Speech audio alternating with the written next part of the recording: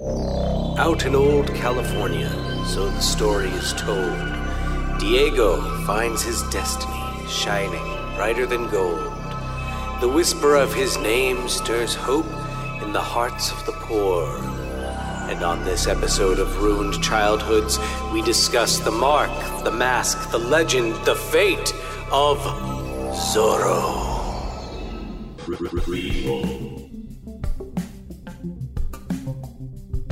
Sequel. Reboot. Which one will it be? It's the Ruined Childhoods podcast. Greetings, Starfighters. We begin this episode the way we ended the last one with the Z. Yes. The sword swipe of a Z. The Mark of Zorro, the intro Mark to the of Zorro. podcast. Hey, everybody. This is Hi. Ruined Childhoods. We're talking movies of the cult and classic variety. On this episode, we are talking about the Zorroverse. Yes. It's such a complicated one. We did this way because we recorded our last one shortly after the previous episode. I don't even remember what we did last. Was that Death Becomes Her? Death Becomes Her. We recorded pretty much right after Tango and Cash, so we had a bit of extra time. So it's like, what could we do where we might need some extra time? And Zorro was the answer. Yeah.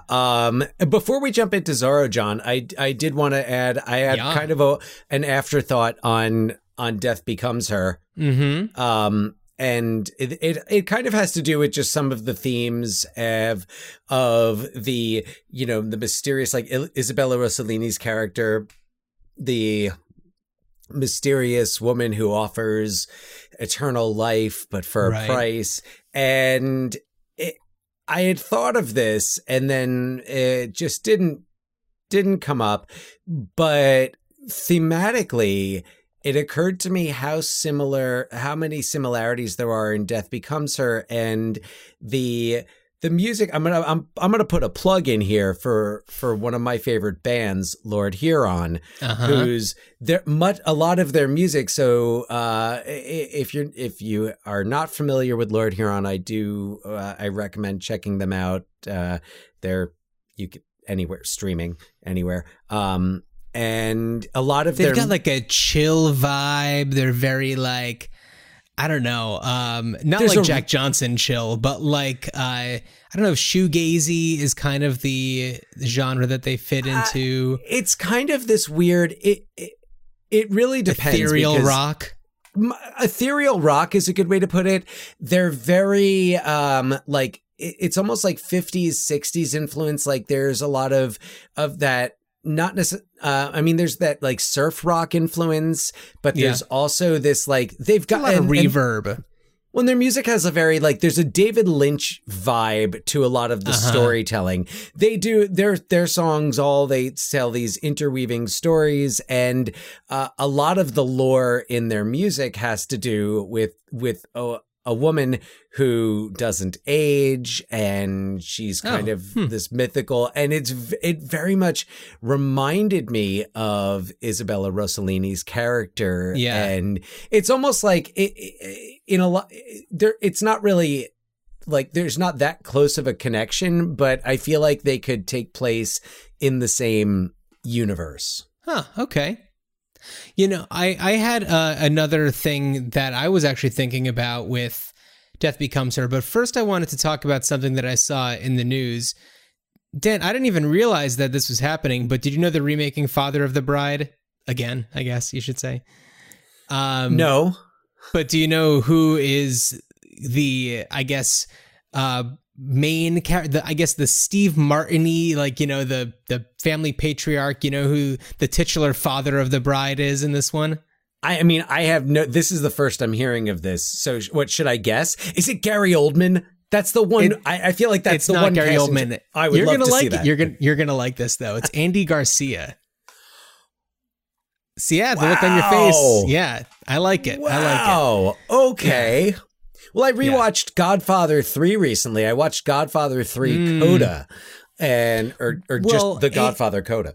Andy Garcia does show up in a newly released movie that I'm not going to mention who he is or what the movie is because I don't want to spoil an incredible joke. But he plays an amazing role, a cameo in a new movie that is out on Blu-ray and VOD. Yes. It took me a moment, and I was trying to think of what you were talking about because it's lately like it takes. I'm on like a delay, but I was like, oh yes, I've seen this movie. Yes. I know what you're talking about. Yeah. So, what I did want to mention is something that I was thinking about even when I was watching Death Becomes Her, and I'm glad that you mentioned your one more thing about it because the thing that I have to mention ties into our episode this week on Zorro. And something that really took me out of that movie, in a way, you know, from a movie viewing experience, but I did see it in a different way, which was, oh, they're having fun. But the scene where Goldie Hawn and Meryl Streep are having their famous body bending fight with each other, you know, they have these shovels and they are fighting each other with shovels. The shovel's there because Bruce Willis and Goldie Hawn are planning to bury Meryl Streep's body. So they have these shovels. But they're like almost sword fighting with the shovels, but it's the way that like a 6-year-old sword fights, where it's like you're just kind of hitting the other person's sword or shovel, as the case may be. And I was looking at it and I was like, they're not trying to hit each other. Like this was not a choreographed shovel fight. The way that you would see these days. And it really, I thought about it even more as I was watching all of this Zorro material, because I mean, some of them are better than others, but there are some sword fights in Zorro movies that are very impressive. And clearly there's a lot of hard work being put into the choreography. And, yeah, I guess that's a good way to get into Zorro, Dan, if you're ready. But just so our listeners know, we didn't focus on one movie. There's so many. Personally, I watched the 1975 movie, which was just called Zorro, I believe. Mm-hmm. I watched the Mask of Zorro, which was from 2005. Well, that's that was from 98, and then 98 Legend of was the Mask of Zorro. Yeah, it was. Yeah, right, with Antonio Banderas and Catherine Zeta-Jones, and recent Academy Award winner Anthony Hopkins. I mean, he has been an Academy Award winner before, but newly reminted Academy Award. Now a two-time Best Actor winner. Yeah, neither of those Anthony awards Hopkins. for Zorro. No. And then The Legend of Zorro, which was 2005, which is, again, Antonio Banderas and Catherine Zeta-Jones. And I also did watch the Douglas Fairbanks version, the Mark of Zorro. Did you watch, was that the silent one version or the talkie? I watched the silent one as much as one can possibly. I don't know. I fell asleep hardcore during it. Yeah. The score just really lulls you into a nice comfortable sleep, and the scenery and the scenes in general feel all very repetitive. Yeah. So it was just like put me to sleep. I did something similar. I did the only one that I recently watched all the way through was the 1975 French-Italian production of Zorro. Yeah. But I watched I rewatched some of the Legend of Zorro and the Mask of Zorro, and I watched part of the 1920 Mark of Zorro and its sequel, Don Q, Son of Zorro, in which Douglas Fairbanks plays both father and son. Douglas Fairbanks, what an ego. I mean, when you're like the only movie star guy. Yeah. when you're like the only it was like him and then the silent film comedians, like that. Right. Was, yeah. Charlie was who Chaplin, it was. Buster Keaton. Yeah, you're going to be getting a lot of those. Yeah, for swashbuckling roles, it's Douglas Fairbanks. Errol Flynn, I think, started a little later. Later. 30s, Yeah. maybe. Though I don't know that Errol Flynn ever played Zorro. I don't think so. I No. don't think so.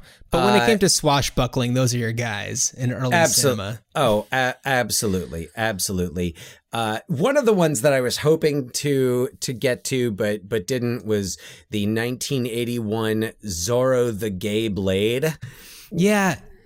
There's so many Zorros. And if you go to Zorro.com, you can find a wealth of Zorro information, and obviously there's plenty on the Zorro Wikipedia page.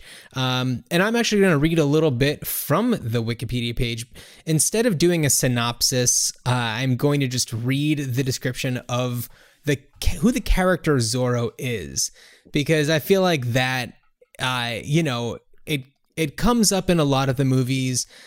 The Mask of Zorro and Legend of Zorro, so the most recent incarnation of film Zorro, or mainstream film Zorro. I'm sure there's some film Zorro out there. Big screen. There have been some Yeah. some TV Zorros around the But world. those kind of take the name Zorro into a different direction. So it doesn't necessarily follow, just this character that we're going to talk about.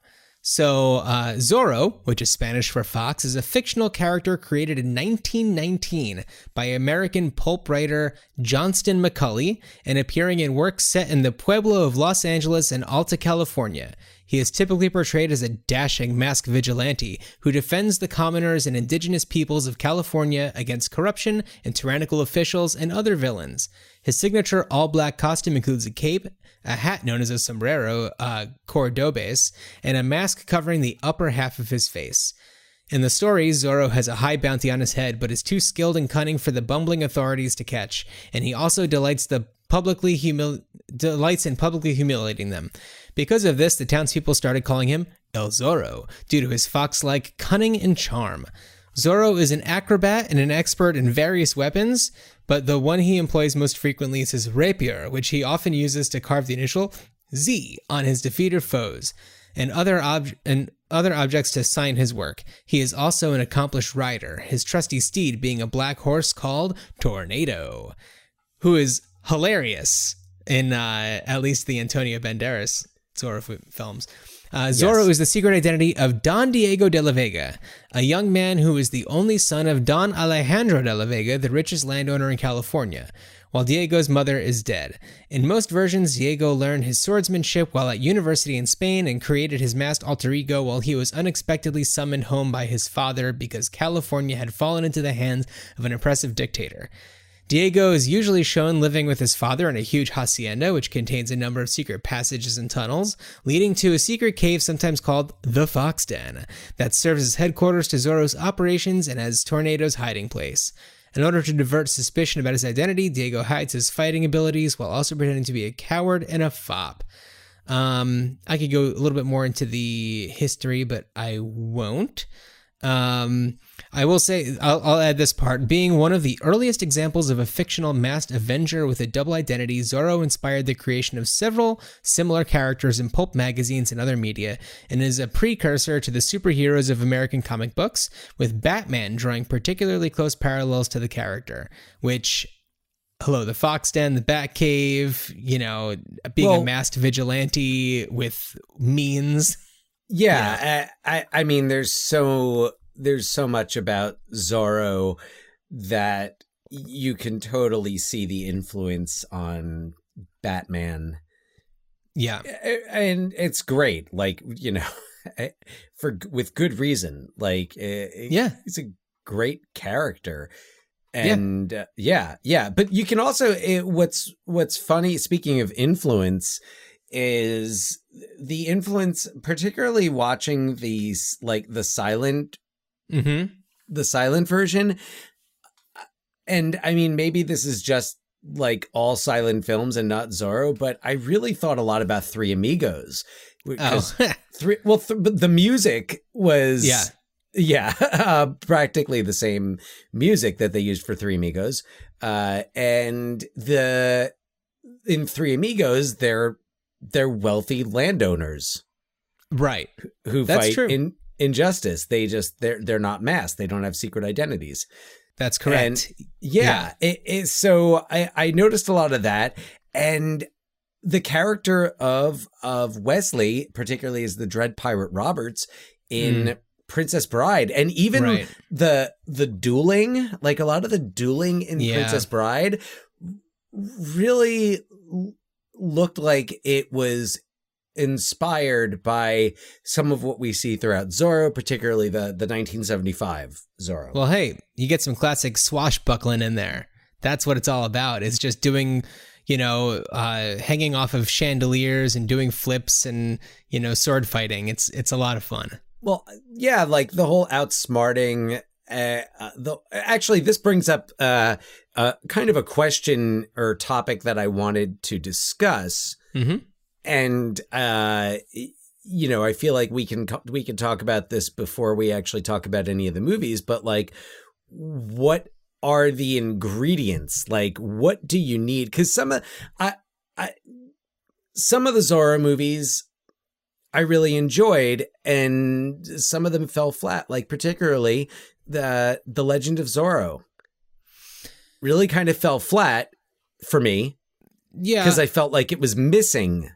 I felt like it was missing something, and it was basically like Zorro goes through marriage difficulties. Like, yeah, we'll talk about that. So what was your question? What are the ingredients of... Like, what are the quintessential ingredients of a good Zorro movie? Government corruption. Mm-hmm. That seems to be a big through line in a lot of the things that I've seen. There's definitely some sort of personal reason why Zorro is fighting, in addition to the government corruption. So there's usually something else that's driving it. And of course, this is based on my limited experience, and I can only say limited just because there's so much Zorro out there.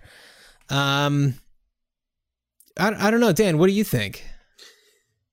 Well, I think so. The trick riding, the impressive trick riding. Oh, you're talking about just like the things that make Zorro different from other vigilantes. Well, different or not necessarily different, but just what do you need to have for a Zorro movie to be good? And it's like everything that you're saying, plus like Zorro's gotta, like, we have to see that trick riding. We have to see that almost pompous attitude that he's never, like you were reading from Wikipedia, that the weapon he employs most frequently is his rapier. But I would argue that his rapier wit is employed equally. So, like because he duels with this humor that he's not just going to defeat his opponents, he's going to humiliate them. He's going to humiliate them. Right. Absolutely. Someone is going to get poked in the ass with a sword. Oh, yeah. Yeah. Yes. I'd say also, just to add on to that, his other main weapon is a whip. And actually, I wouldn't say weapon so much as tool. Yeah. So, he utilizes the whip. I mean, memorably, I love how he uses the whip in the beginning of Mask of Zorro when it's Anthony Hopkins or Anthony Hopkins' stunt double, when you've got the firing range and he whips the last rifle and awesome. Pulls them all so that they shoot the whoever's giving the orders. But so I would say the horseback riding, the dueling, and there are he always has these clever tricks and traps, and you see it a lot in the Disney Zorro. Oh, see, I didn't watch that one. The Guy Hamilton.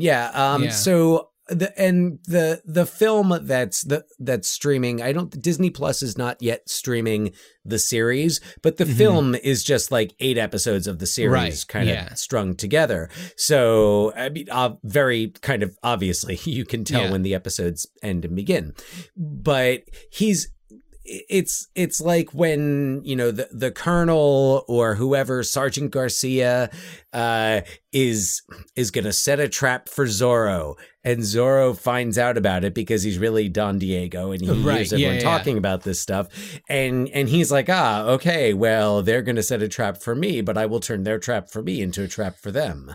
Yes. I will also say, I think that another element to a Zorro movie is having to appear to be in two places at the same time, as your alter ego, you know, like as your true self and the alter ego, whichever one you would say is the true self and which one is the alter ego, much like Bruce Wayne and Batman.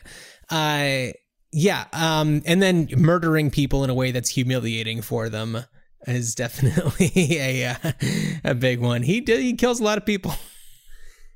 He does, though not in the 1975 one. In the 1975 one, it's mostly just humiliation beyond belief. Right. And the other ones, people like blow up and stuff. Well, they said, it's a plot device in the 1975 Zorro that he's made a vow. And and this is something that I appreciate about these Zorro movies, is they all put their own little twist on it.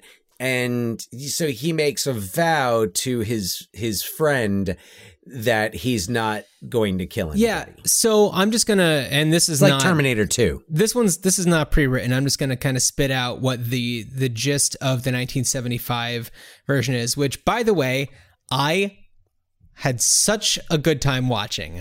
That movie was bananas, and I would watch it again in a heartbeat. It was so much fun.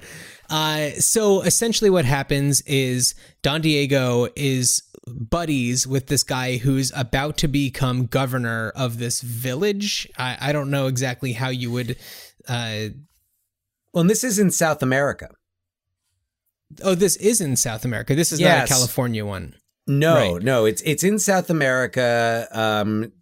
I forget, like, it kind of starts with this family coming over from Spain, and it's Diego's friend. Yeah, it's Miguel. Diego's friend. I can't remember because he dies so quickly. But basically what happens is there is this bad guy. I can't remember his name, but he essentially is the head of the local, like, military or police or whatever you want to call it, where this guy is supposed to be taking his position as governor. And he wants to be the governor. So he has people sent to kill this guy.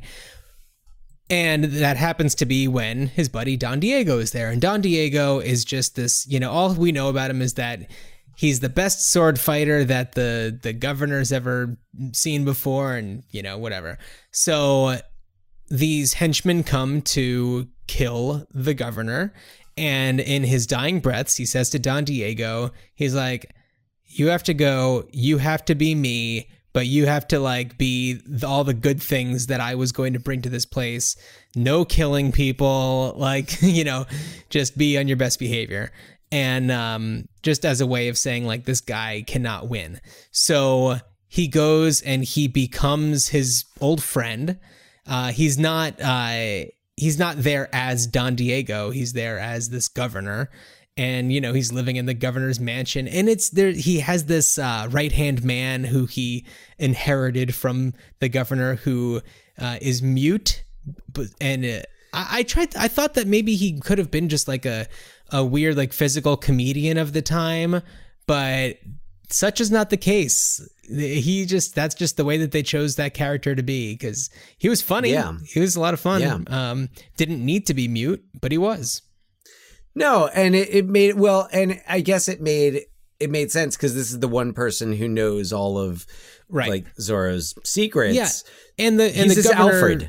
He's the Alfred. And the governor's mansion happens to have, like, a secret trick door that leads him into. It's very bizarre, but in addition to all of that, as far as we know, you know, we don't know about Zorro. Don Diego doesn't know about Zorro until he goes to, like, the town square, and there's this kind of, like, you know, there's shenanigans going down, and there's this kid whose name was Chico, maybe, who he sees draw a Z all over the place, and he makes the kid tell him what the Z's all about. And he's like, oh, it's, the legend of Zorro. And I heard about this Zorro. And basically what he does is he disappears. And then a second later, he's wearing the black and all the Zorro stuff. And he's coming from like the horizon. And next thing you know, he's standing on a building. Look, it doesn't make sense. And I don't care because this movie's fun as hell. It's awesome. And it's basically a spaghetti Western. Totally. Absolutely. Yeah. And just to add, and I'm sorry if you'd mentioned this, but so Miguel, who was supposed to go be the governor, was taking over for his uncle. His uncle was the governor, and his uncle, they say he died of malaria, but it was like definitely shady circumstances. And but this also sets up this great little subplot about the aunt, like Miguel's aunt, the eccentric aunt who, what is her deal? She's crazy. She's just like, I don't really care what happens. I'm just ready to get out of here. And then like she's leaving, and the captain who is like sworn to protect her, like fights off all these he thinks he fights off all these bandits. Yeah. But Zorro's really the one who's doing it. Right. and Don Diego falls in love with her daughter.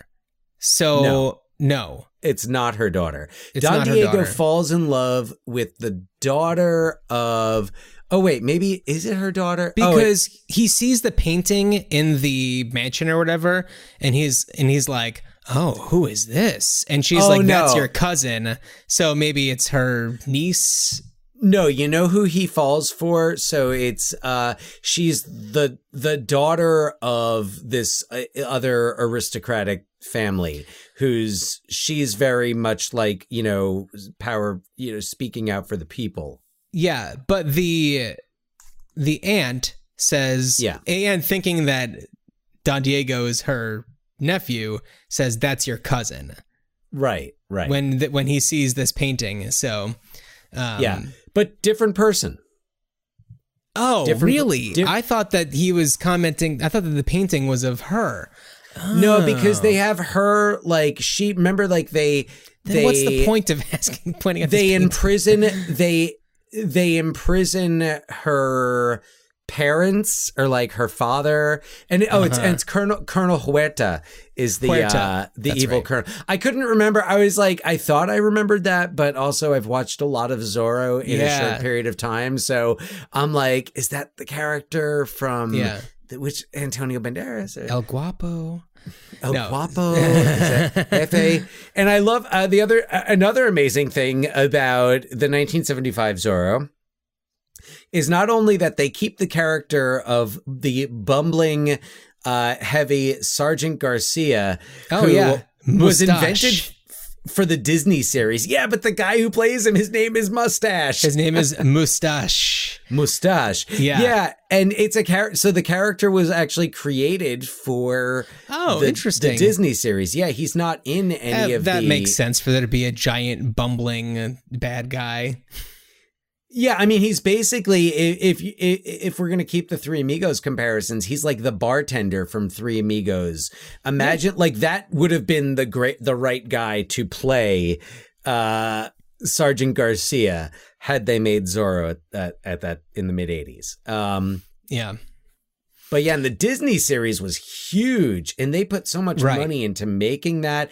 And I feel like I remember having the like action figures, and the Disney series was like from the 50s and 60s. Yeah. But I think like when Disney Channel started, and that was like what they had, that was their programming. Yeah. It was like, reruns of the Mickey Mouse Club and Zorro. Right. And Davy Crockett was on. I think like they started selling the toys because I feel like the reruns were so popular. Yeah, it worked. But I remember having like Tornado and Zorro. That sounds familiar. Yeah. So the 1975 Zorro is absolutely wild. I wish I really should, and I have no excuse to not have watched the Disney, any of the Disney stuff. I'm sure it would have felt very familiar because I'm sure that I watched it when I was a kid at some point. You know, there was that. There was the Lone Ranger. Definitely similar vibes. So Similar mask. Similar masks, horses, you name it. Though I don't know that Zorro has ever been played by an actual cannibal. alleged cannibal. Yeah. Army Hammer. Yeah.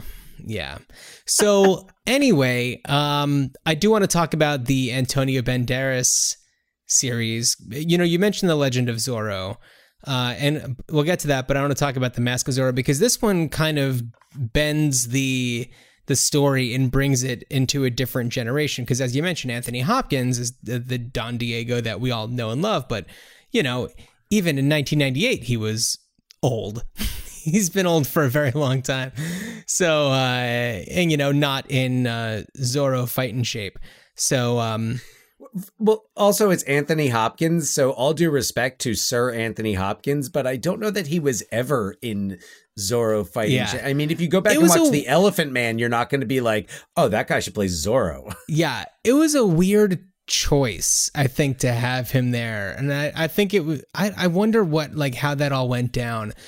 It just seems like such an odd choice to have him as Don Diego. But I digress. I mean, he's a Welshman. You know, it's... which is crazy because Catherine Zeta-Jones is Welsh. Yeah. So, I don't know. Was that the reason they needed a Welshman as her father? I don't know. Although it's like, for her, you don't think about it as much. But I think that what this movie and what so many movies suffer from is that when something takes place before, I don't know, the 1900s, everybody kind of by default just has like an English accent. And then it's like, if you can do something more accurate, great. But if not, your default is English no matter what. He does a little bit. He gives it a little Sir zest. Anthony. He gives a little zest. Yeah. Well, I think he kind of gives it the and Catherine Zeta-Jones fittingly gives it the full Z. She does. I mean, I think that this was like her first like major movie. Yeah, she was definitely in a bunch of stuff before, but like this is like her first big one, and she's great in it. I thought that she was fantastic. Mm-hmm. So this one, Antonio Banderas' character, I think his name is like Alejandro, and as a kid, he and his brother were admirers of Zorro, and they witnessed the whole thing where Zorro does the whip thing and makes the executioners shoot something else, whatever. What's up? Oh, so I was gonna say, did you say Alejandro or Joaquin? Oh, Alejandro, Alejandro, yeah. Yeah, the brother is Joaquin. Yeah, so as they grow older, Alejandro and Joaquin are like, you know, drunken tricksters. You know, they're like grifters, pretty much. Yeah, with this other dude. Yeah, no, it's very much like The Good and the Bad and the Ugly. The way that they kind of, I don't know.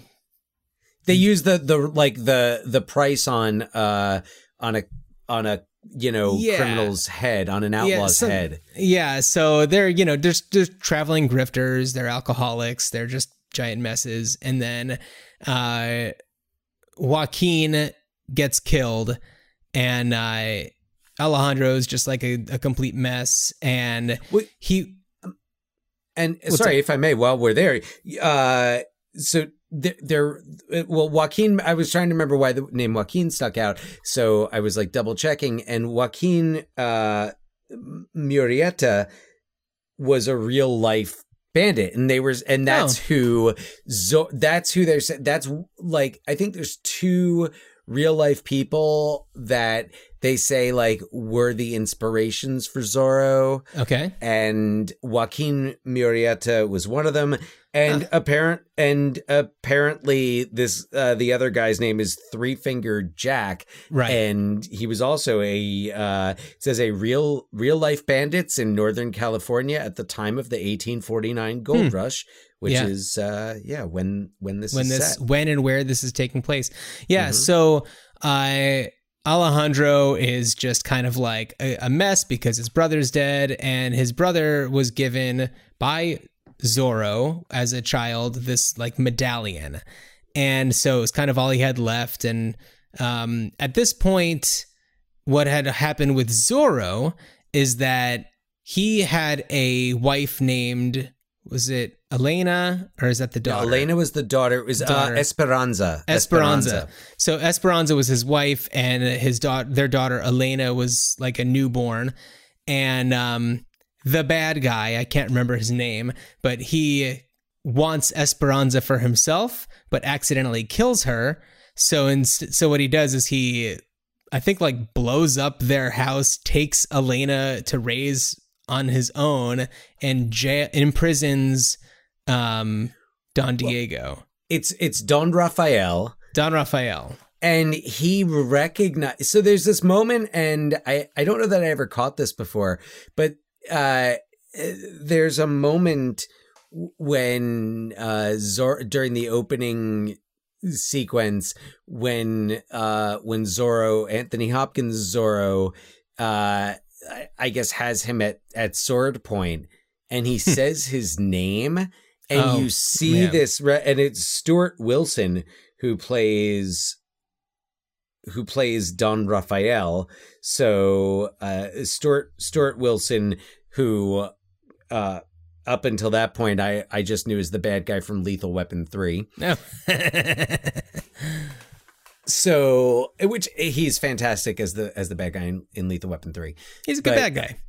But that's beside the point. So he, so I feel like he recognizes him, and then that's why he ends up, so in the house. Right. So he imprisons Don Diego, and what we end up seeing when we get to our present day, when Alejandro is grown up and his brother's been killed, is that Don Diego manages to break out of prison finally and kind of wriggle his way back into the town. And he finds Alejandro because he recognizes the medallion that he's holding as he's mourning his brother in a drunken stupor. And what he ends up doing is he takes Alejandro in and trains him and teaches him kind of like the code of Zorro and whatever. And he becomes the new Zorro. So Zorro, the next generation, whatever you want to call it. And of course, they find Don Rafael and Elena, who has herself become quite the swordswoman, and political corruption, so on and so forth. And Antonio Banderas is great. I mean, we're talking peak Banderas here. He is totally awesome as Zorro. This was a case of the right movie for the right actor at the right time. Oh, absolutely. Because I feel like there's so many times where it's like, I wish this actor, this actress was 10 years, or I wish this movie could have been made then. Like, there's a lot of times when we're thinking about these movies that I was like, I would love to do a remake of this, but only if it was back in 1989. Yeah. And you could cast like Michael Keaton. I don't. Yeah. Speaking of Batman. Yeah. Now, I mean, even though I think that Catherine Zeta-Jones was great, there's always just part of me that really wants it to be Salma Hayek, and for it to be a Desperado, just like team getting together again, that kind of thing. Because Desperado. That's a good question. Why did I wonder why? Although I'm sure she was considered. Although there's something about Salma Hayek that I have a hard time seeing her in that role. I don't know. I mean, but that was Salma Hayek, such a great duo, the two of them. I mean, I watched Desperado. I watched Desperado the other night because I was like, I just watched the two Zorros with him in it, and I was like, yeah, but he's also so good as El Mariachi. And, it's like, that movie's incredible. Like, I love every second of it. Desperado Desperado. Or El Mariachi. Yeah. Well, El Mariachi, but that's who he is. Well, that's yeah. No, I haven't seen Desperado in such a long time, but it's so good. It's fabulous. It's got an amazing soundtrack too. It's got an amazing soundtrack. Which, a lot of Los Lobos. A lot of Los Lobos. Is there Gypsy Kings on that soundtrack? I don't know about Gypsy Kings. Because Gypsy Kings actually are provided the music for the Zorro musical. Oh, did they? That's funny. Yeah. Yeah. So, which is interesting. I'm sorry. It's all really interesting because the character of Zorro, and just thinking of kind of the, culturally appropriate, casting and things like that. Zorro was created by like an old white dude who was like apparently kind of an asshole. Yeah. Oh, totally. I mean, I think that, be that as it may, I think that it's great that the character of Zorro exists because it does create a pathway for representation in the superhero world, really, like early superhero world. And even though it wasn't the case in 1919, it was, the intent wasn't for it to be played by a Spaniard or for Mexicans to be, playing Mexicans, but it created a pathway for that to eventually happen. And, the characters themselves, it's showing positive. I don't know. I'd be curious to talk to somebody who maybe is Mexican, South American, or even Spanish to know what they think about the character of Zorro growing up, if it was something that impacted them at all. So I want to talk about The Legend of Zorro, and I know that you have your gripes. First, I'll just kind of spit out a little bit of what I can remember of the plot, because this one's kind of weird. This is several years after the Mask of Zorro. I was going to say Don Diego, but Alejandro and Elena have been married and have a son whose name escapes me. And he's a little whippersnapper. He does he does great. Crazy little flips in class and pisses off his teacher. It's wonderful. I really enjoyed that character. He is the coolest kid in that class. He's like all the older kids are like applauding him. Like he's so cool. Yeah. So he doesn't know that his dad is Zorro, but he looks up to Zorro and thinks that his dad is just a big fuddy-duddy. And Elena is kind of pseudo captured by these guys who force her to divorce Alejandro, which is convenient because they just had a big fight. And so she divorces him because she needs to marry this other dude who she knows from her past, or not marry him, but like get close to him to be able to extract evidence that he is trying to sabotage California getting signed into statehood. Yes. Yeah. And he's French, but he's played by Rufus Sewell. Everything is weird. British actor. Yeah. It's weird. So, and then meanwhile, Alejandro's just like, getting drunk and being a sloppy mess and everything and having to deal with his personal issues. Meanwhile, it seems like she is just like taking up this new lover and, just living the high life. And I don't know, there's really not much more to go into it except for the fact that like, the truth comes out and then the two of them kick ass side by side because little mini Zorro is cool. So Dan, what was your beef with this? Just that it was too much of a departure from a typical kind of Zorro situation? Yeah, for the most part. I don't know that I've ever actually watched it entirely straight through. Like, I feel like I've tried watching it and either fallen asleep or just kind of gotten bored. And it's like, it's a real downer. I don't like seeing them split up like that. And it just feels a little contrived. So, yeah. So it's, it has its moments. It certainly does. Yeah, I thought it was fun. I didn't think it was a great movie or anything. I had it's fun watching it. Nowhere near Mask of Zorro. Mask of Zorro is great, except I really just felt so cringy anytime Anthony Hopkins was on the screen. I feel, for me, when Anthony Hopkins is good, he's really good, but otherwise, I have a hard time with him. Yeah. Yeah, I mean, hey, he's pumped out some clearly great performances, and I'm happy for that. But, like, I feel like, you know, his notoriety gets him through the door in places where he just doesn't belong. And The Mask of Zorro is one of them. So I'm trying to, like, who would have been a better... In the late 90s, it's really hard to say. Because I was, like, trying to look for who else was considered for the role, and all I found was, like, Sean Connery, which also would suck. Highlander? Yeah, I don't know. It'd be kind of weird. It doesn't work. Highlander, where I believe he plays a Welshman, even though it's in Scotland and he's Scottish. I'm pretty sure that he plays a Welshman. I'm pretty sure he plays a Spaniard in Highlander. Oh, is he a Spaniard? Yeah. Wales and Spain, what does it matter, right? Anthony Hopkins and Catherine Zeta-Jones. So yeah. So I'm trying to think of who you would cast, and like if it was 5 years earlier, I'm like, I think of Raul Julia and like the Addams Family.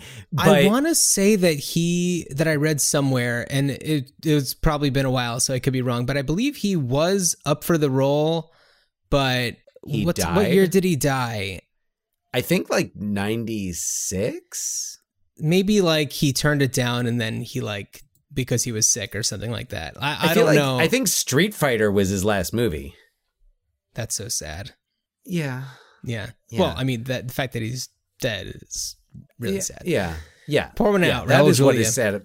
Yeah, Raul Julia clearly would have been the best old Zorro. But it's like, it's frustrating me right now that I can't think of others, and I know that I know that there will be a lot of names that will come to me.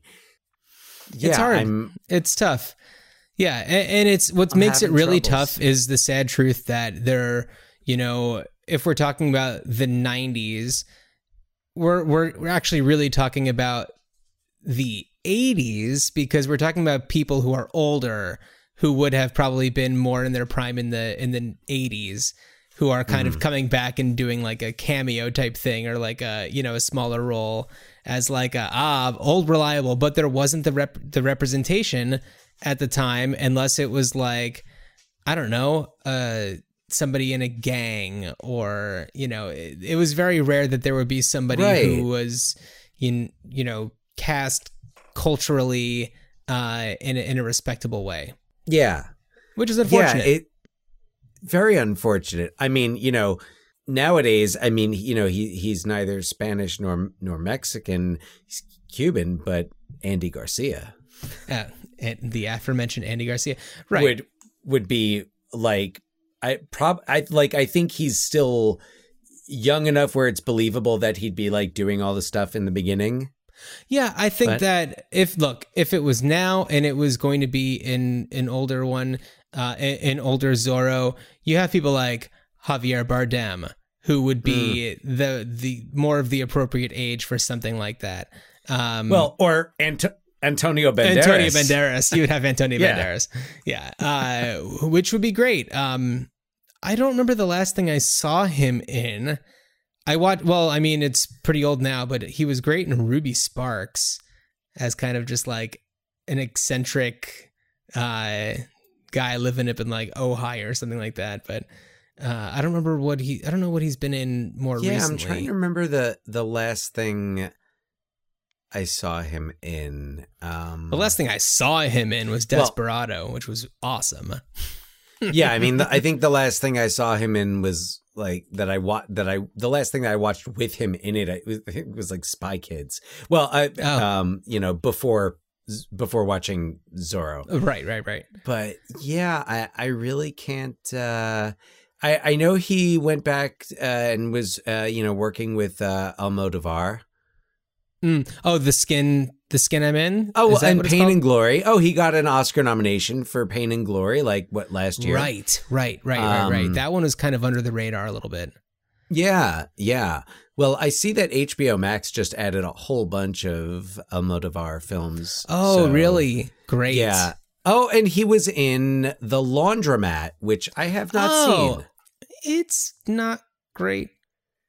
Yeah, that's what I heard, so that's why I haven't seen it. Speaking of The Laundromat, you're making me think of Meryl Streep, and I have to say, it was hard for me to edit the Death Becomes Her episode quickly because I kind of got sidetracked and had a little, I don't know, an itch I needed to scratch, and I kind of did a little bit of homework on a Meryl Streep question that I had, but I'm not going to tell you what it is in case I decide to bring it up on a more appropriate episode. But I certainly spent like an entire edit session where I should have been editing, just doing this Meryl Streep research. Like some Meryl Streep research. Oh, yeah. Wow. Fascinating. Yeah. It was necessary. I'll bust it out next time we do a Meryl Streep movie. She's done a few, so I'm sure the opportunity will arise. Yeah. So that Meryl Streep, she's done a few movies. She's no Fran McDormand, but 3-time Best Actress winner Frances McDormand, and my God, she's brilliant. She really, really is. Like, absolutely deserves that, and all the other ones that she was nominated for and didn't win. Yeah. So we're going to take a quick break. When we come back, Dan is going to be talking with Cesar Gracia, and I'm very, very excited to hear this conversation, and stay tuned. Starfighters, I have got a treat for you. With me now is not only a very close personal friend, not only a former collaborator, a co-founder of the greatest sketch comedy group that you've never heard of, Cubicle, the winners of the 2005 The Funny. He is a currently Miami-based stand-up comic, but you might have seen him in New York or Los Angeles. In New York, he did his kind of one-man interactive show, the Al Pacino School of Acting, at Upright Citizens Brigade. By the way, still my favorite Al Pacino impression. And he's done that show at the Miami Improv, did another one-man show called Spanglish there. He has opened for Paul Rodriguez and co-starred with Paul Rodriguez in the film Chateau Vato that you can see on HBO Max. It is none other than Mr. Cesar Gracia. Cesar, welcome. Oh, great. That's awesome. I forgot about the Pacino School of Acting. Dude, you've done a lot, you've got a lot. I have fond memories of that one because I did a 15-minute version of that show here in Miami. This thing called Micro Theater, where they get these shipping containers. There's 6 shipping containers, and each one has a different show in it. And you pay $5. It's pretty cool. It was originated in Spain, and they have it in Miami. And I shoved the Pacino School of Acting in there. It was a lot of fun. That's perfect. What were you like? We're in a fucking shipping container.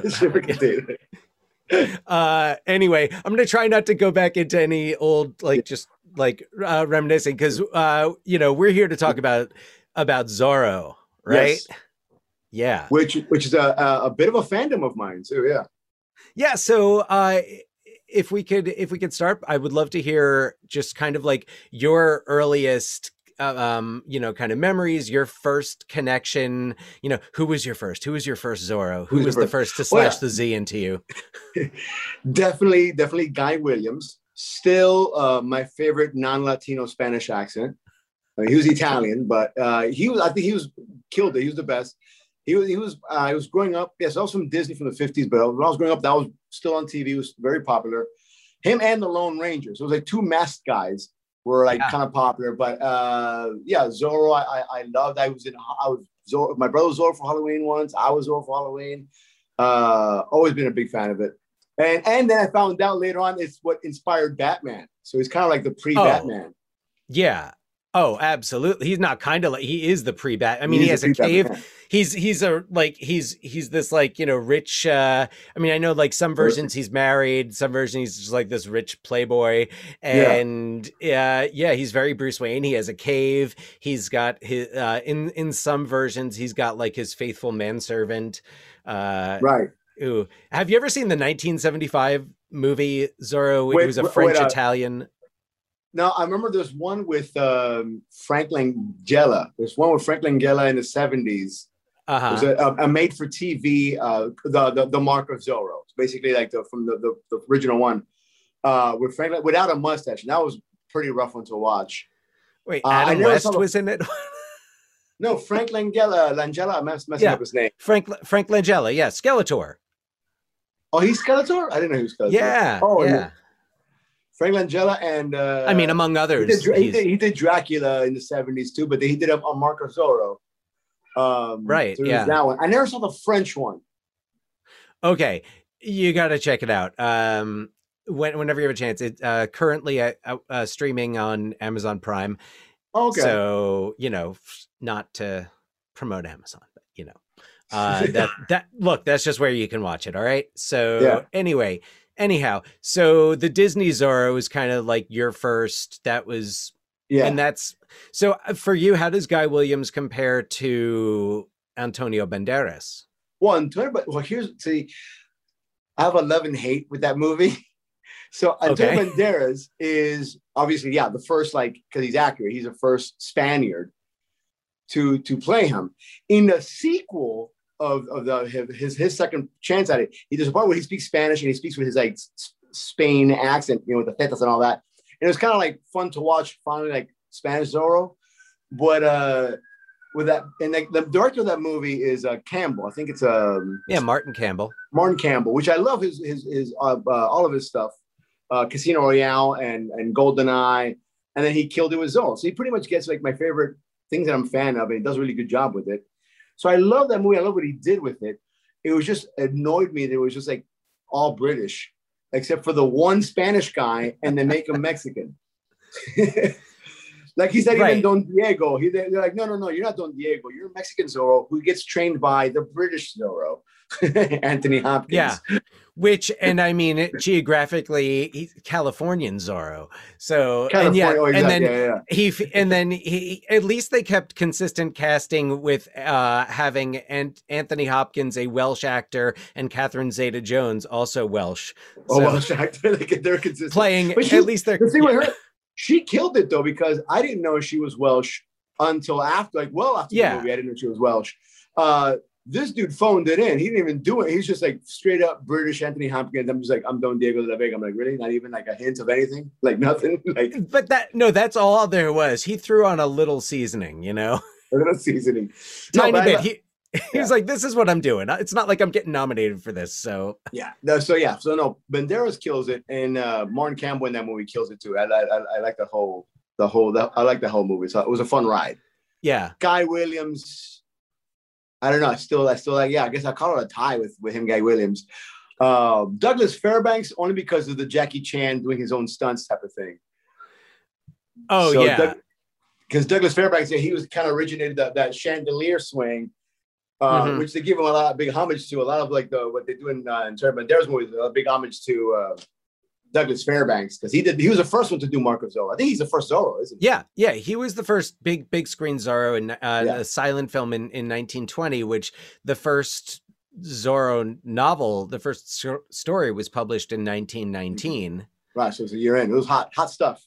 Yeah, well, and then like 1925, he's back in Son of Zorro, where Douglas Fairbanks plays both Don Diego and Alejandro, who in that is his son. Right. So, I didn't realize that he plays Alejandro, and that's what Banderas' character is. Right. Well, and then the brother Joaquin in that is Murrieta. Yeah, well, who supposedly that's the real life bandit that they supposedly based Zorro on. Yeah. The Murrieta. Murrieta was the thing. Yeah. So that's cool. So what we usually what we talk about on here is our ideas, and it's like what hasn't been done with Zorro. With Zorro. So it's like, what would you do? Would you keep Sergeant Garcia? I was disappointed. I mean, I guess Anthony Hopkins took in place of the mute. I did love the mute. I did love Sergeant Garcia. I mean, it was comedic, but they didn't really put him in the new one, right? It wasn't. There's nothing like him there. No, he's in the. So he was like invented for the Disney series, right? Yeah, he's a Disney character for sure. And they keep him in for the 1975 one, the spaghetti western version of Zorro. Basically. Did you know that the original Guy Williams movie, because my cousins saw it in Cuba and they go, "Oh, I saw the movie. I saw it in the theater." I'm like, that was a TV show. They got all the TV show and they cut it. They made a movie out of it. And that actually screened in like Latin America or whatever. And my cousin saw it in Cuba, talk about the Guy Williams. I was like, the movie. I'm like, no, that dude's a TV thingy. And we had that argument forever. And he's like, no, this is what they did. they cut the whole thing together. That's actually the only one that Disney Plus has right now. Yeah, okay. That the makes movie. Sense. Yeah. It's the movie, but it's obviously the episodes stitched together. The episodes kind of wove together, yeah. Yeah. They didn't really. I love the theme song. Yeah, it's kind of like he's helping somebody out every 23 minutes. He's helping out somebody new. So he's like, okay, your problem's solved, and now the next part of the movie is that I go and help this next person. And meanwhile, did you know he kept doing that? He kept doing that after the show closed. After the show got canceled, it was off of Disney. Guy Williams continued playing Zorro in Latin America. He did he took Sergeant Garcia. They did plays at the theater, and they did appearances well into the 70s. Like there's gray-haired Guy Williams playing Zorro in Latin America. He cashed in on that. He loved it. That's probably why he's so good at it. He actually enjoyed the character so much that he didn't mind doing the going around the Disney parade. Like he would actually, instead of getting a costume person, he'd actually get in costume and do Disneyland. He'd ride through Disneyland for the parade. He did that a handful of times. And once that was done, he went on tour. He couldn't hang it. He couldn't stop. Holy shit. But so that's actually, I mean, that's a perfect segue because you're telling me this story and I'm like, well, I want to see that movie. I want to see the movie about Guy Williams and Sergeant Garcia, after the Zorro gets canned, and they're kind of like the Three Amigos. It's the Three Amigos because they're like, fuck it. We don't know what else to do. We're just going to go be the Three Amigos. They think we're real down there. Yeah. Let's go to Santa Poco, get this guy a guapo, get paid, and we'll come back. Oh, wow. No, but seriously, it's like you're describing this and I'm like, forget a reboot. I want to see this movie. Yes. Oh, who would you cast as an older Guy Williams? It's almost what's the Ben Affleck Superman one? Where he plays George Reeves. Oh, Hollywoodland. Hollywoodland. Yeah. It would be like a Hollywoodland, but for Zorro. Well, it sounds actually, so have you ever seen Fitzcarraldo, the Werner Herzog movie? We did an episode on it a little while back. I mean, if I was going to try to describe the whole plot, I don't know, we'd get dizzy, but it's basically like this guy who wants to build an opera house in the middle of the Amazon, and he buys this old riverboat, and they sail down because they're going to access this hard to get to rubber because it takes place around 1900. They haul a boat over a mountain, and it's they actually did this when they made the movie. They hauled the boat over. Oh my God. It's not a huge mountain, but I'm thinking about Guy Williams, it almost being this Fitzcarraldo about this Guy Williams who's just he's kind of just obsessed and he can't hang it up. And yeah, because I guess he was so well known. He was like, well, why should I stop? Or I guess he didn't have any work. He just made it happen. That was pretty. Yeah. Who would you cast for that? Who would be new Guy Williams? Because then it's you're not really casting Zorro. You're casting Guy Williams. Yeah. Doing Zorro. So who fits that look? Oh, I can almost think of someone. I'm drawing a blank. It's gonna take me a couple days before I can well, get because that. he would be a little bit older. So let's see, how old was Guy Williams? Like Tom when Cruise Zorro... would probably be a fun one. Oh wow. Because he was considered for Zorro before they went with Banderas. That would be Cruz with a mustache and doing a Spanish accent. You know, I'm looking at this guy's picture, and yeah, he was born in Washington Heights. So really? Yeah. Oh wow. But yeah, he died in Buenos Aires, and in Argentina. Yeah, in 1989. So let's see, but he was born in 1924. When was Zorro canceled? 50s, late 50s, early 60s? Like 61. 61, yeah. So he's what, like 37, 38? Yeah. Yeah, he looks just like Tom Cruise. Who's 50 but looks 37. Parts of Tom Cruise are 30 or in their 30s. What? I love Tom Cruise. He's awesome. So you would kind of need the older, like, oh, man, it's so funny to think of, like, all right, so who are you gonna, like, James Franco? Yeah, but because he has the square face. I don't know, maybe. He's also. Oh no, I know, I got it. The guy, he's a French guy. The guy from The Artist. Oh, the guy from The Artist? Oh man. Oh, what's his name? And would he be too old? Well, the thing is after the show is canceled, and you could take up. I guess, yeah. You can make it in the late 60s or early 70s. Yeah, that's true. Jean Dujardin. That's it. That's the guy. Yeah, but he's not like. Then he would be playing in. Come on, let's cast American actors as American actors playing Spanish characters. I mean, authenticity. Damn it, give me Franco. Give me Franco. But who else does a good? Yeah, I don't know. What I would love to see with that franchise, I guess I don't know. It's not a franchise or with that property, like you were saying. What hasn't happened? They've done it with James Bond. They did it with Batman. Give me the origin story, because this guy kicks ass. But how? You know what I mean? Like, because I know Batman went to Kung Fu school with Ra's al Ghul. That's what Batman Begins gave me.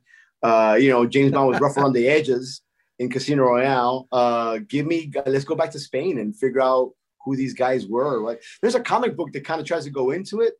I haven't read it much. Like, but there's a comic book that I remember, like, being in Gotham comic book store, just like, and seeing like a Zorro comic book, and it was a bunch of guys, and it was like going back to Spain. So that'd be a cool thing to explore, and like ending with him leaving to the New World or going to California or whatever. Right, because I think the story is that he goes to Spain to study. He goes to university in Spain, and then just comes back a badass. Yeah, right, exactly. Yeah, he comes back a badass.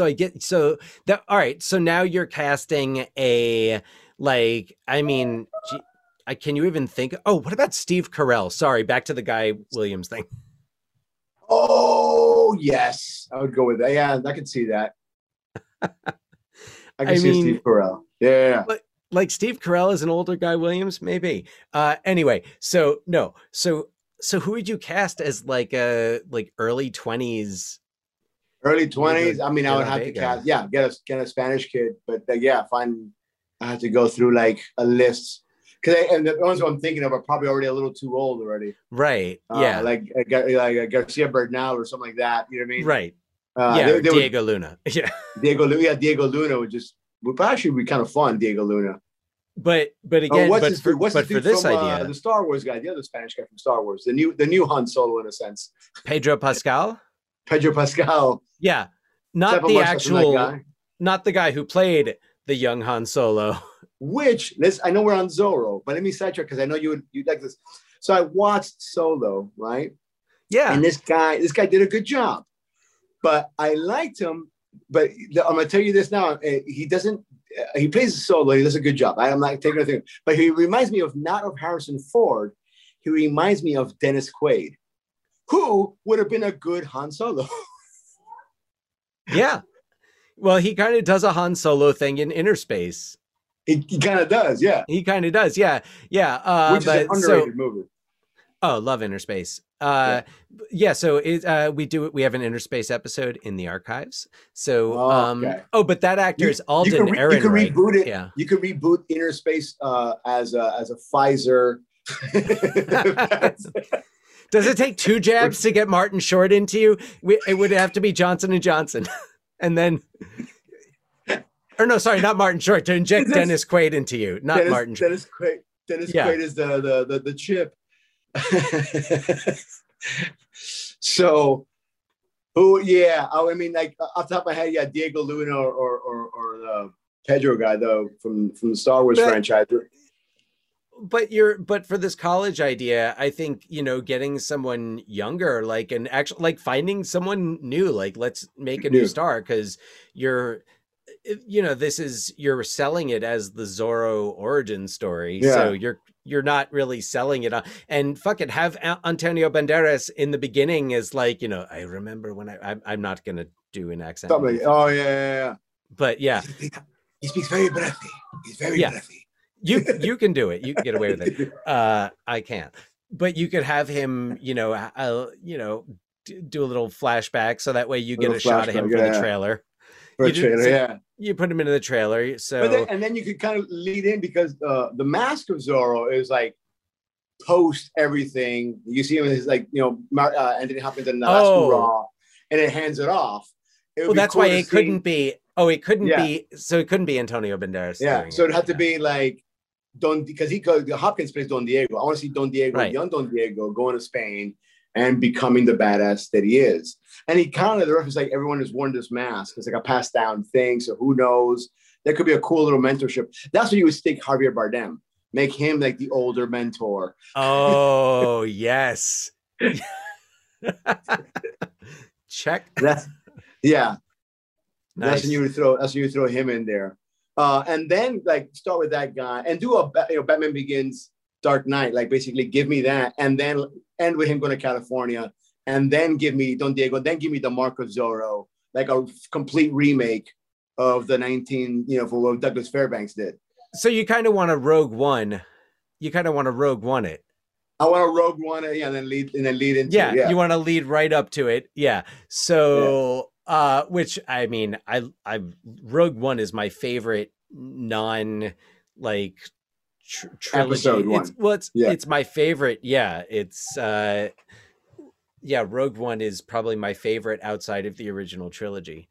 So, yeah. But yeah, so that is, I would definitely go see that. Right? That'd be that's what I want to see. Yeah.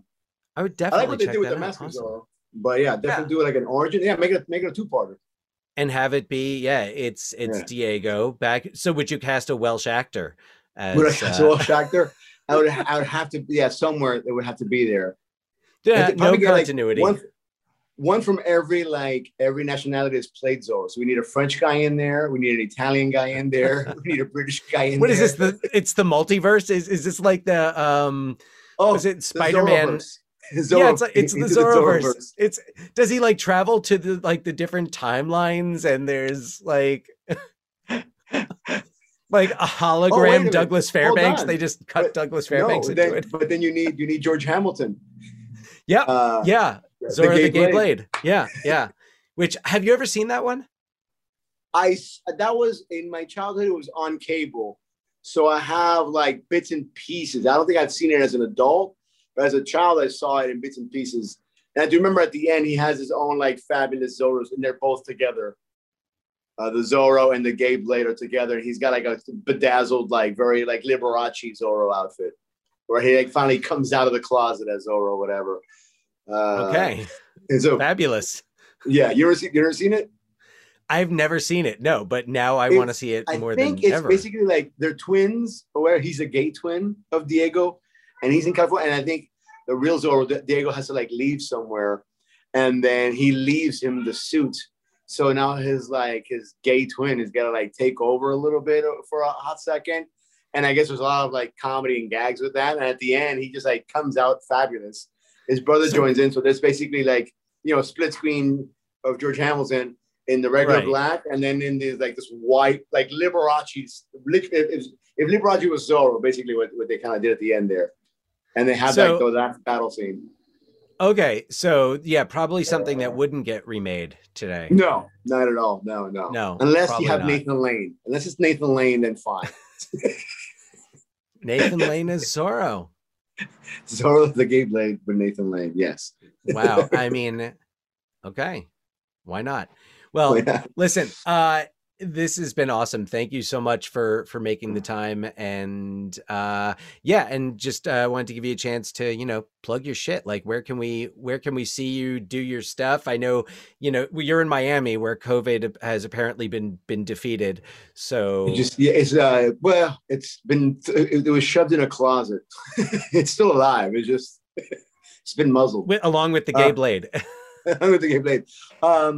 Caesar G at Caesar G Comedy is my Instagram. That's where I'll be posting my little little blogs, clips of my shows and stuff like that.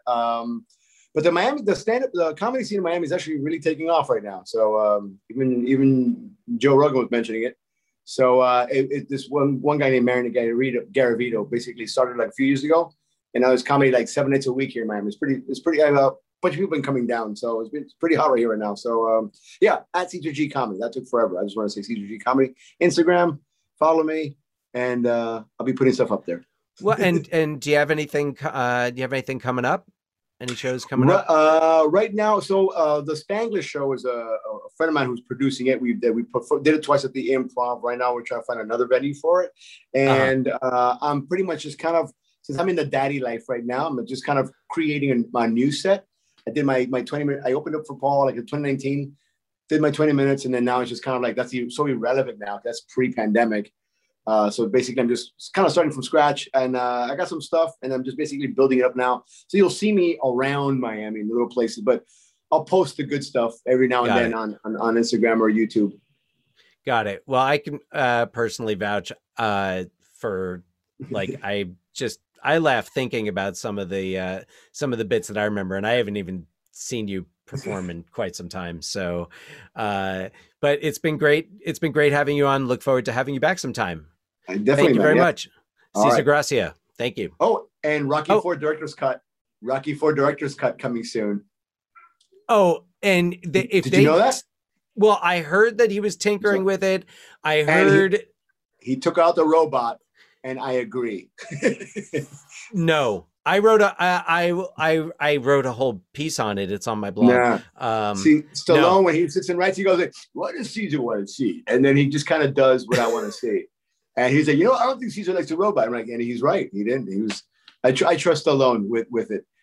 I trust him. I am pro robot. We'll revisit this. Yeah, we'll revisit. But and belated happy birthday. Thank you so much. Sorry, I missed it last week. I'm a dick. So happy birthday. Great having you on. All right, man. Good journey. All right. Thank you. Thanks for having me. Dan, that was so cool. I'm so glad that you can make that happen. It was so awesome getting to chat with Caesar. He is hilarious and just one of my favorite, people. Like, I wish we could, still get to work together and chat as much as we used to. So thanks again, Caesar. Yeah, and we'll have to have him on when we do an episode with an Al Pacino movie. It would be like having Al Pacino there. Also does an amazing Michael Keaton. Oh, are there any with the two of them? Pacino and Keaton? I don't think so. Yeah, let's make it happen. Oh, yeah, there we go. Put that on the bucket list. Oh, boy. All right, so let's talk about what we would do with Zorro now. Well, and I wanted to point out, like, there are almost constantly talks of different Zorro projects in the works. Uh-huh. And one of them that I found fascinating is this from IMDb trivia? No. Oh, okay. No. This is just what happens when you. So I was on the library app Hoopla, and did a search for Zorro, but I didn't search specifically for films. So what came up first was a graphic novel entitled Django Zorro. Oh, I heard about that. Yeah. So, and I know that there's been some talk about it. Gerard Carmichael is writing a script. Gerard, yeah. And I know it's supposedly an older Django taking a younger Zorro under his wing. I think that's how it works out.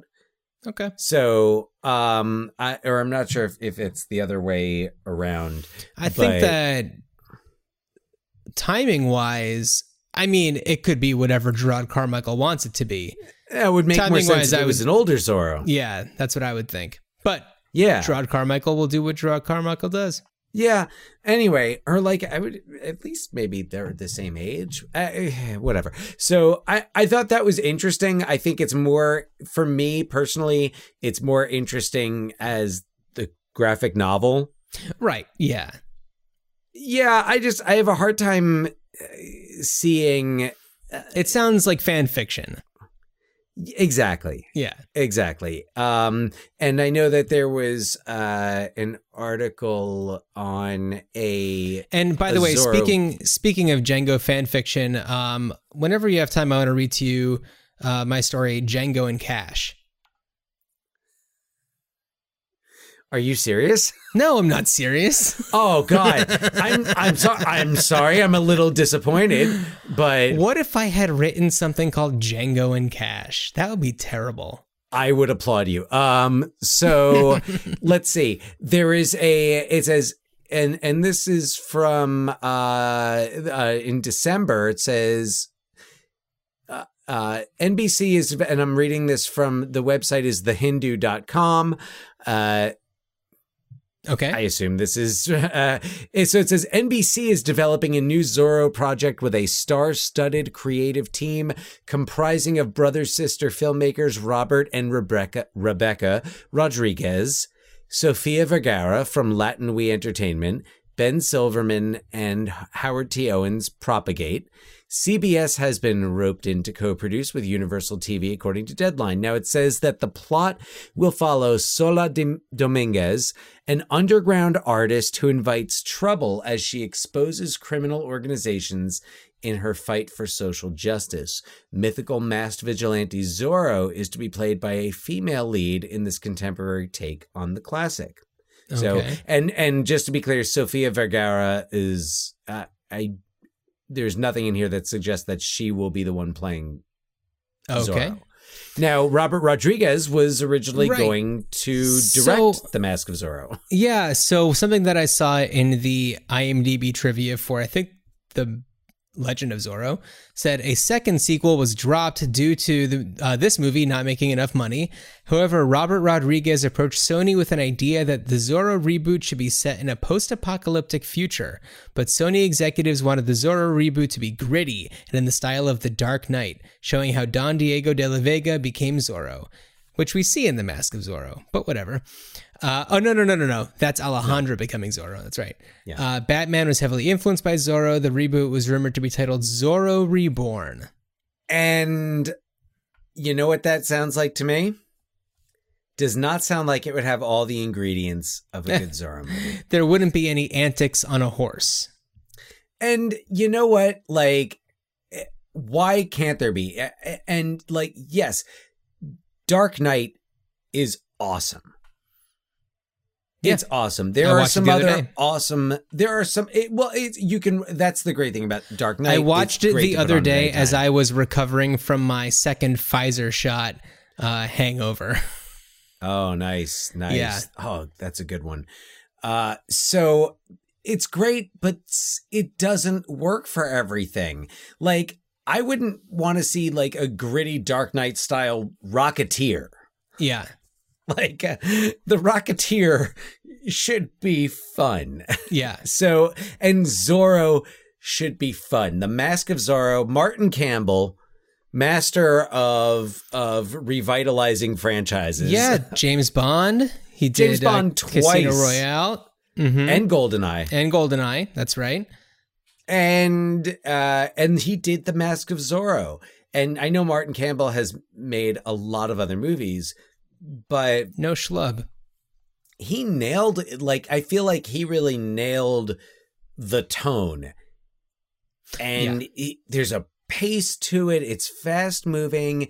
It's fun. And even when it's at its most, you know, even when, you know, the hero is in peril, you're still enjoying yourself. It's not tense.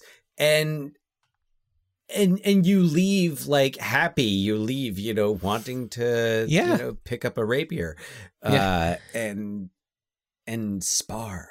So the entire time I was watching those, I was like, I'm having a great time over here. Now, of course, one of my reboot ideas, sadly, also does not have but it's not really a reboot. And this actually like it had occurred to me maybe about an hour before we started recording. I didn't even write this down.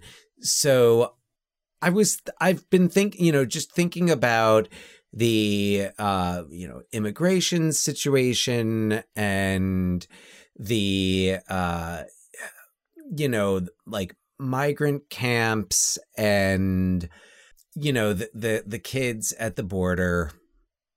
I was thinking about, I mean, this is from the guy who just said Zorro should be fun. This is fucking grim.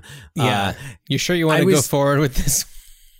Well, no, but I was thinking, here's what I was kind of thinking about, in almost like it's not a Zorro movie, but it's a movie that uses Zorro and kind of like combining elements of life is beautiful, the element of an adult trying to make an awful circumstance, just to kind of shield the kid from that because he knows what's going to happen.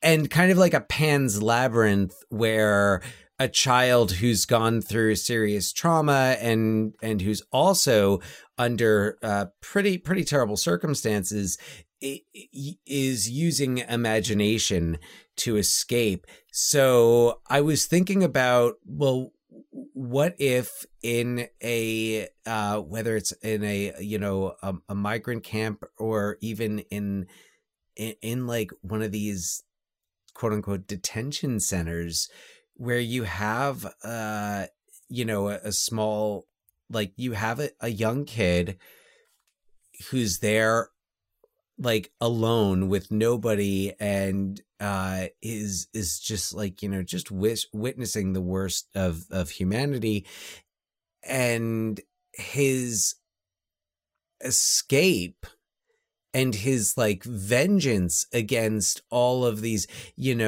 like the guards who treat them like animals and all this.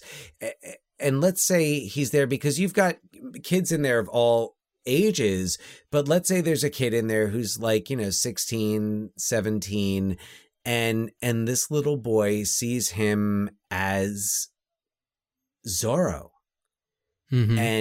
and imagines, and this is how he copes, is by he kind of like puts, and he develops, like, I would think they should have like a relationship, but this little boy just kind of like when he needs to escape, when things are really bad, he goes into that world where this older kid becomes Zorro.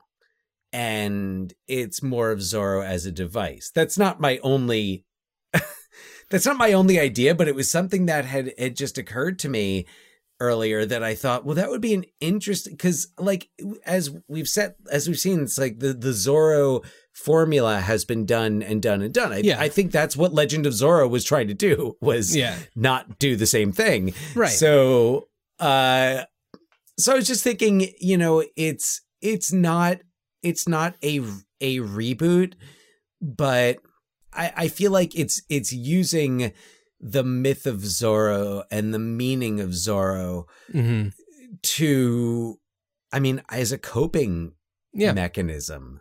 So yeah, I don't know. Another thought that I had was placing it in like modern day Mexico City, and Zorro is a luchador, but then I was like, well, he's already masked, so Yeah. what's the deal?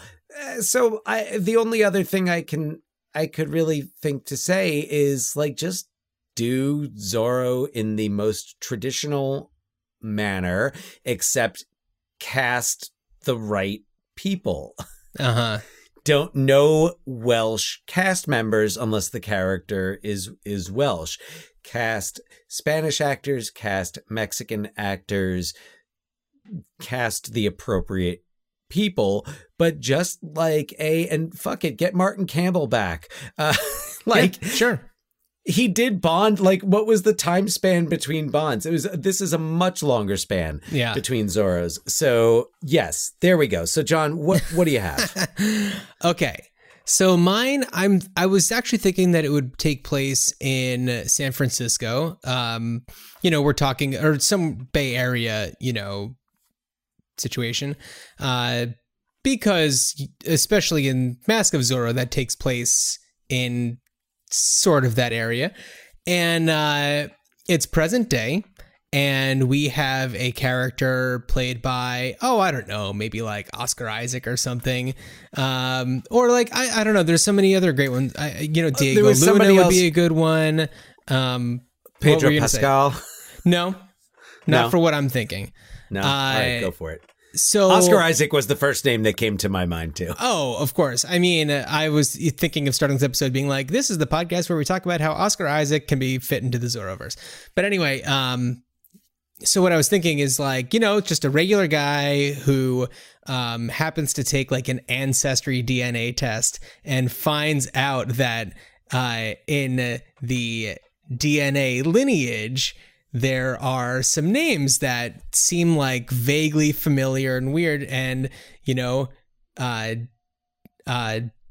Diego de la Vega is in the ancestry, and it's kind of like, isn't that the name of like Zorro and all this other stuff, and kind of it takes place in a world where yes, there are all these like movies and TV shows about Zorro, but there's always maybe been the thought of like, what if like I heard that Zorro is actually real, but like actually a person that they based all this stuff on.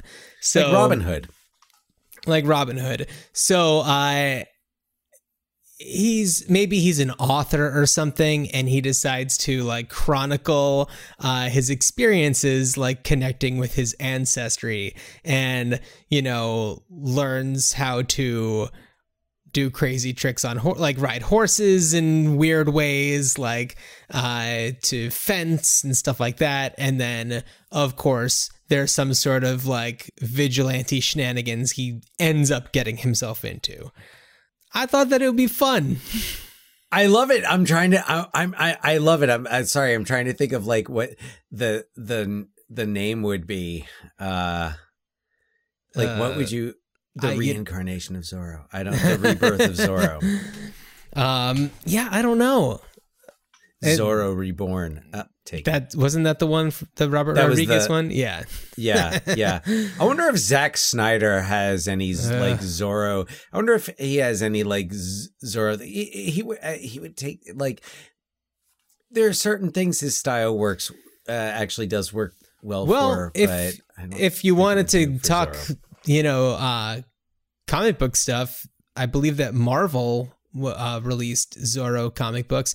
And one other thing that I wanted to mention, maybe this would trigger some type of idea, but there actually is a woman in the Zorroverse, I believe mostly in the comics, named Lady Rawhide, who at one point assisted Zorro, but after there was something going on with like her brother was killed because he was mistaken for Zorro, and then she was like anti-Zorro. So kind of like a Catwoman. It's Lady Rawhide, and I don't know, just super weird. Oh yeah. So Lady Rawhide, and this was 1999 was Yeah. when she so Anita Santiago was driven to create her own costumed identity to seek revenge against the Comandante of Los Angeles, Captain Enrique Monasterio, who inflicted terrible injuries on her brother Roman Santiago. Yeah, so there's plenty of opportunities to, expand the Zorroverse into film. And I don't know, there's a lot of good stuff there. Looking at the picture, no. I'm like, there's Salma Hayek, but... Salma Hayek 20 Salma years Hayek, ago.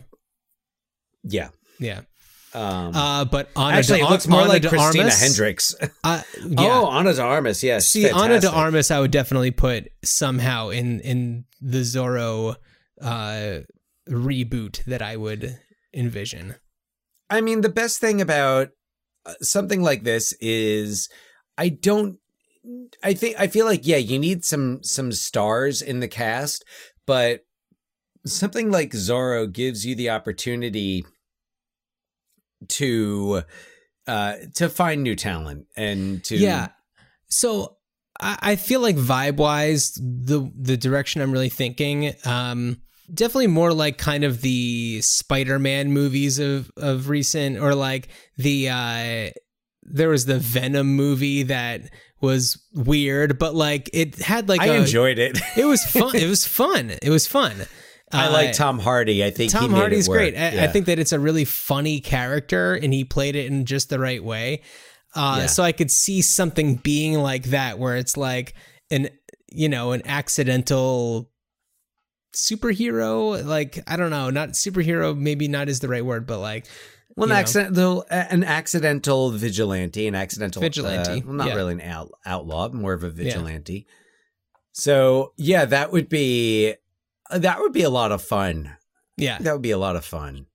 Yeah, totally. And I think it allows you to.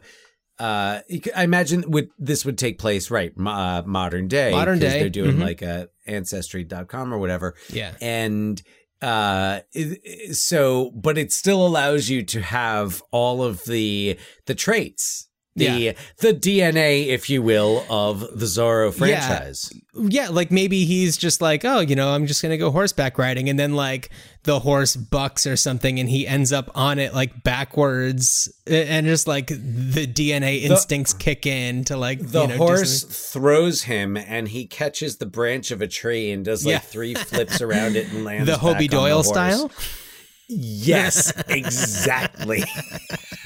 Oh my God. Why is that movie just like so part of our lives now? Anyway, because it's great. So anyway, I think that it'd be really fun, to do something kind of zany. You don't really get a lot of that much anymore outside of the like superhero movies where there's like a goofiness to it. Everything is either so serious or just like, there's no action. Oh, you know what other superhero movie kind of had that vibe? Shazam. Shazam's fun. Yeah, that was a fun one. Yeah. It was fun. The whole like, I watched it on a plane, so my memory is kind of. Oh, so did I. Were we going or going from the same place? Maybe. Oh, probably. I think that it was like a Hawaii trip or something. Anyway, I think you're right about that. Yeah. So, going into like the other dimension or whatever it is that he goes, like that's the stuff where I was just like, come back to Earth, right? And speaking of which, that was the most fun. Why don't you tell everyone what we're doing on our next episode? Oh, speaking of coming to Earth, we are going to drop in, that is to Gina Davis's pool, with our spaceship in Earth Girls Are Easy, co-starring Jeff Goldblum, Damon Wayans, Jim Carrey, and Julie Brown. Singing her hit song "'Cause I'm a Blonde." Michael McKean is in. Michael McKean shows up all the time. It's great. Directed by Julian Temple. It is a cult classic. It is a favorite of mine, and I'm excited. I haven't watched it in such a long time. I'm really excited. Yeah, it's going to be fun. All right, Dan. Well, as you are riding off on your crazy horse, by the way, Neil Young? by the way, when we were watching Mask of Zorro, Laura and I were like, Laura like saw the horse who was like this charismatic, like totally like I don't give a fuck horse, and she's like, that horse is being such a bitch. Like she was just like being hilarious about this horse. Anyway, as you're riding off on this like crazy bitch of a horse, I wish you a good journey. Good journey. Here's to being free. Here's to you and me. Here's to being free. La la la la la la la. Taurus back. Here's to flying high. La la la la la la la. Taurus back. Here's to being free. La la la la la la. Taurus back. Here's to flying high. La la la la la la la. Taurus back.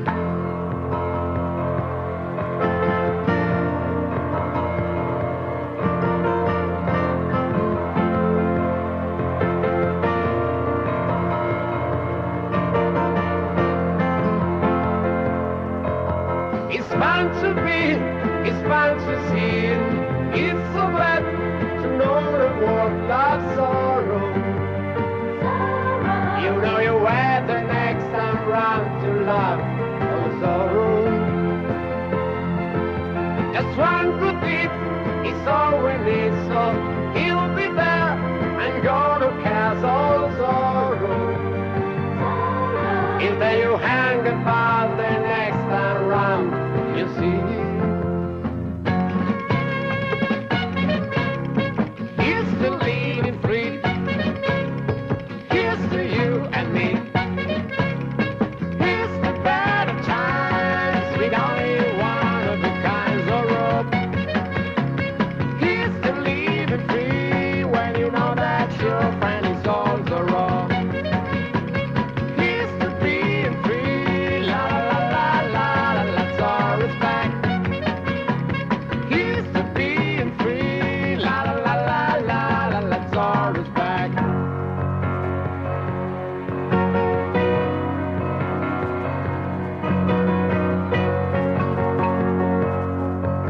It's hard to find one of a kind. You make it there, world is troubled, ruin. Like a spring, you have to pull to make it